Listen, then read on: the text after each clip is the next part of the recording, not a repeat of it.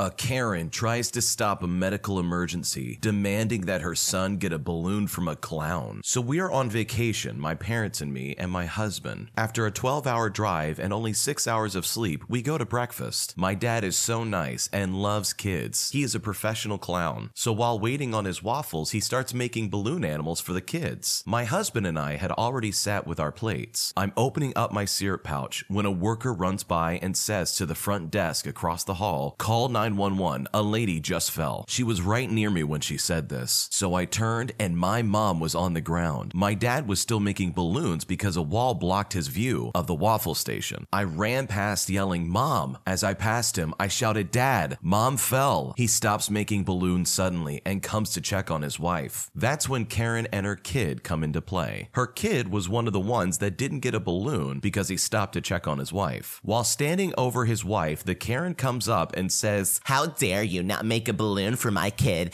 just because he has Down syndrome? You need to make him one right now." My dad pointed to my mom on the ground. That's my wife. The Karen said, "I don't care. Don't exclude my son." The ambulance had arrived and I left to lead them to her while giving medical history to save time, and they pushed the Karen away to check on my mom. That completely shot down the Karen as the other people at breakfast were giving her dirty looks and giving the whole situation a wide berth, except for a lawyer I had to chase off. My husband overheard the exchange between the Karen and my dad. He went on to tell me that after this all cooled down, my dad went up to this lady and called her an absolute Karen of a person. I guess we were lucky because she couldn't ask to speak to my dad's manager. Some people have no self-awareness of what's actually going on in an emergency situation. This lady's a prime example of it. She would rather have her kid get a balloon animal than a medical emergency getting addressed. I think the biggest silver lining here is that the Karen doesn't have a manager to try and complain to. Am I the jerk for warning a nurse that she might pass out during a medical procedure? This actually happened 3 days ago, but today is my day off, so I have some time to write this down. I'm a doctor in a hospital. One of the procedures we do is called a bone marrow biopsy. It is a procedure where we go inside the bone, where the factory of all blood cells is, and get a sample. It's done in the room at the bedside. No need for an operating room or anything. We usually use a special needle to get into the hip bone from behind as the patient is lying flat on their face. It sounds scary, but it's a fairly minor procedure. It takes about 20 to 30 minutes. Today I had to do this for one of my patients. Usually I require some assistance, someone to hand me things when I am sterile and to take things from me. Anyone can do it. Usually I have an eager medical student and I explain what I'm doing as I go so he or she can learn. Today I didn't. So I asked for help from one of the nurses and they gave me one of the travelers who are there to help. While I am preparing the field and getting ready, I said how thankful I was for her to come and help. I had never seen her before and I know the floor nurses fairly well at this point. That's when she told me she is a traveler. I asked if she ever saw a bone marrow biopsy before and she said no. I then asked if she had lunch and she said no. So I decided it was a good idea to warn her. I said something like, "Hey, just a heads up, a lot of people seeing this for the first time get a little woozy, so if you start feeling it, let me know." And it's true. I have had a few nurses, med students get woozy while watching. Something about the needle pushing through the bone that gets to people. There is a scratching noise that you can audibly hear as the needle rubs against the surface of a bone. People feel it in their core. It's also a very forceful procedure. Bones are hard and I have to apply a great deal of pressure to make my way in there. And also the fact that when we pull out the marrow, we are technically pulling fluid out of a vacuum, and that can sometimes be painful to the patient and the viewers to behold. Boy, oh boy, did she not like that. She rolled her eyes and huffed and puffed at me and said, "Don't you worry about that, honey," with the full weight of the condescension that honey can carry. "I've been a nurse for 15 years. I've been a trauma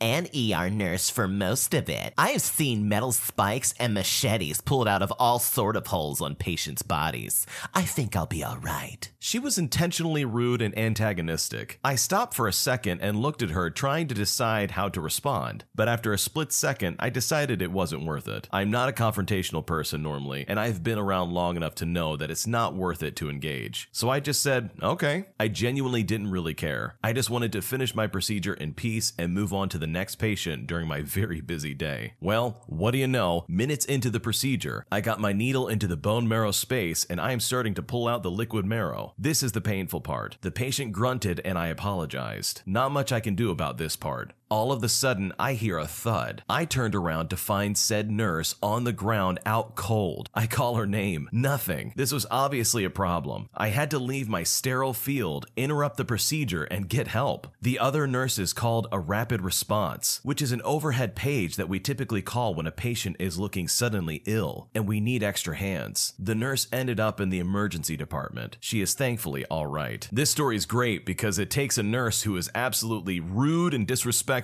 and it humbles them a little bit. I'm kind of glad this happened to them, only because I found out that they're actually all right at the end of it. Why would someone act like this when a doctor's trying to warn them ahead of time of something that might cause them anguish of some kind? I mean, that's just absolutely downright rude. The nurse in this story should be ashamed of themselves. And the doctor did the right thing of trying to give them as much information about something they've never seen before. And the doctor's not kidding. That bone marrow procedure is not nice to look at. So I don't blame him for trying to warn the nurse ahead of time. I went to a pub and almost became a father. This happened probably 20 years ago, but I was reminded of my misadventure by another story on Reddit. In my university days, I used to go out drinking every weekend. And one such night out, I see this really attractive girl at my local bar. I myself had had a few too many, so I approach her and we start talking. And for some reason, it's going really well. Eventually, she asked me if I wanted to take her home. I was interested, so she told me she has to let her friends know she is leaving, and also to see if the said friends can give us a ride there. She comes back with this huge, angry-looking guy and tells me where we are going. We all hop into his car, and he drives us to a beach just out of town. I admit I was a little bit worried, but I was in my early 20s and thought myself invulnerable, so I still went with him. They're in the front seat, the whole time arguing in what I assume was Romanian as well. They offer me some herb, but I decline as I was already feeling a bit uncomfortable. Luckily, nothing happens, and eventually they ask for my address, and we head over there. But when we arrive, the girl tells me she will go and drop her friend off and come back. I tried staying awake, but at 3 or 4 in the morning, I was asleep, and if she did come back, I never heard her knock. In the morning, I just thought that was weird, but I was probably lucky nothing bad happened. The following weekend, I'm at home drinking in preparation to go out on the town again when someone is knocking on my door. I open the door and it's her, the Romanian girl I met at the pub. Then I look down and she has a baby in front of her. I look back at her confused, and she asks me if she could leave the baby with me, as she has to go into town and meet some guy just for the night, she says. I was bewildered and just apologized, shutting the door in her face. I still don't understand what the deal was. Maybe she thought I was trustworthy enough to babysit. I still wonder to this day how I avoided a bigger mess up. It sounds like this guy got super lucky. These people were clearly going to do something weird. I mean, the automatic red flag for me is the fact that he was able to get home and not have anything weird happen to him. Like, the way that he's describing this is exactly how someone would get kidnapped, and that's like super scary. And this lady was trying to pawn her kid off to him to like babysit or something like that. That sounds super sketchy as well. I guarantee you if that guy had let that baby come into his house and he supposedly babysat it, that baby would then be his. I guarantee you she was just looking for someone to try and give this baby to, and that is absolutely insane. I told my family I'm volunteering to help out in Ukraine, and they said they'll disown me if I go. I considered all of the facts and made the decision wholeheartedly. I am a 37-year-old male living in Philadelphia. I'm on the verge of homelessness, and various reports are saying that the Ukrainian government is paying volunteers up to $2,000 a day. I'm not going because of the money or the glory. I'm doing it because it feels like the right thing to do. I was denied the opportunity to join the American military due to a slight but properly medicated mental illness. I have evaluated all of the options, and I am completely fine with any outcome, even if I die. I will die if I become homeless, so I may as well go to Ukraine and make my sacrifice worth something. Despite all of this, my family has freaked out, even threatening to disown me if I go to Ukraine, regardless of if I return home with enough money to buy a house and live somewhat independent. They are rather serious supporters of Russia for some reason. My family has been trying everything to stop me from doing this, short of offering to actually help me out of the situation that actually made me decide to do this. If I go, I could make something of myself, and even possibly get myself out of a bad situation. But being disowned by my family means that I lose all contact with them, even to the point where they would ignore any correspondence I would send regarding my safety while in Ukraine and after I return home. I lose the chance to claim death benefits when they pass on and will be written out of everyone's will. They aren't even offering to store my belongings while I'm overseas. It's making me second guess everything. What should I do? I think the original poster has got it all wrong. The OP is not going to be coming back from Ukraine with enough money to buy a house and live somewhat independent, as he puts it. Like, that's not how this is going to work. And based on some of the comments comments that I'm seeing and some of the research people have put in, it does not look like there's any legitimate organization that's paying people $2,000 a day without some kind of stipulation attached. Apparently, this is like a 3-year service deal. This guy also claims that his family's like pro-Russian or something like that, but he hasn't shown any evidence of that, so it's hard for me to take it at face value. It sounds like this is someone who's making a really bad decision to fix a really bad situation. I personally don't believe anything about this post. I mean, $2,000 a day is ridiculous, and it's not happening. The situation going on in Ukraine is incredibly dangerous, and I'd be surprised if he even came home alive. I kind of don't blame his family for telling him, hey, don't go and do this. This is nuts. If anything, it looks like they're just trying to look out for his well-being. Overall, it sounds like this guy just needs help getting back on his feet, and he's looking for desperate measures to try and get some kind of financial footing. But going to Ukraine and volunteering is not worth it. $2,000 a day is not going to matter when you're dead. So yeah, I'm not totally convinced on what I'm hearing, but I really hope this guy gets the help that he needs. My boyfriend got mad at me because I didn't bring him lunch. Long story short, sometimes I bring lunch for my boyfriend when he's at work. I usually order via Uber Eats, then pick it up to give it to him. Sometimes I would sit in my car and eat with him and spend time with him when he's on break. I have a midterm tomorrow, and usually every Sunday I go to a cafe pretty far away from my neighborhood with my friend. I already woke up late because I was on my phone with him late at night and was an hour late to pick her up. I told him in the morning when I woke up that I can't bring him lunch, so I don't know why he's bringing it up a few hours later. Basically, I leave my house and pick up my friend, and we head over to the cafe. I get to the cafe and I see a bunch of messages from my boyfriend saying, "You're so close to me. Why can't you bring me lunch? Yet you would drive miles away to a cafe? What's the difference of missing an hour of studying?" I replied saying that I woke up late and kept my friend waiting for so long we didn't make any detours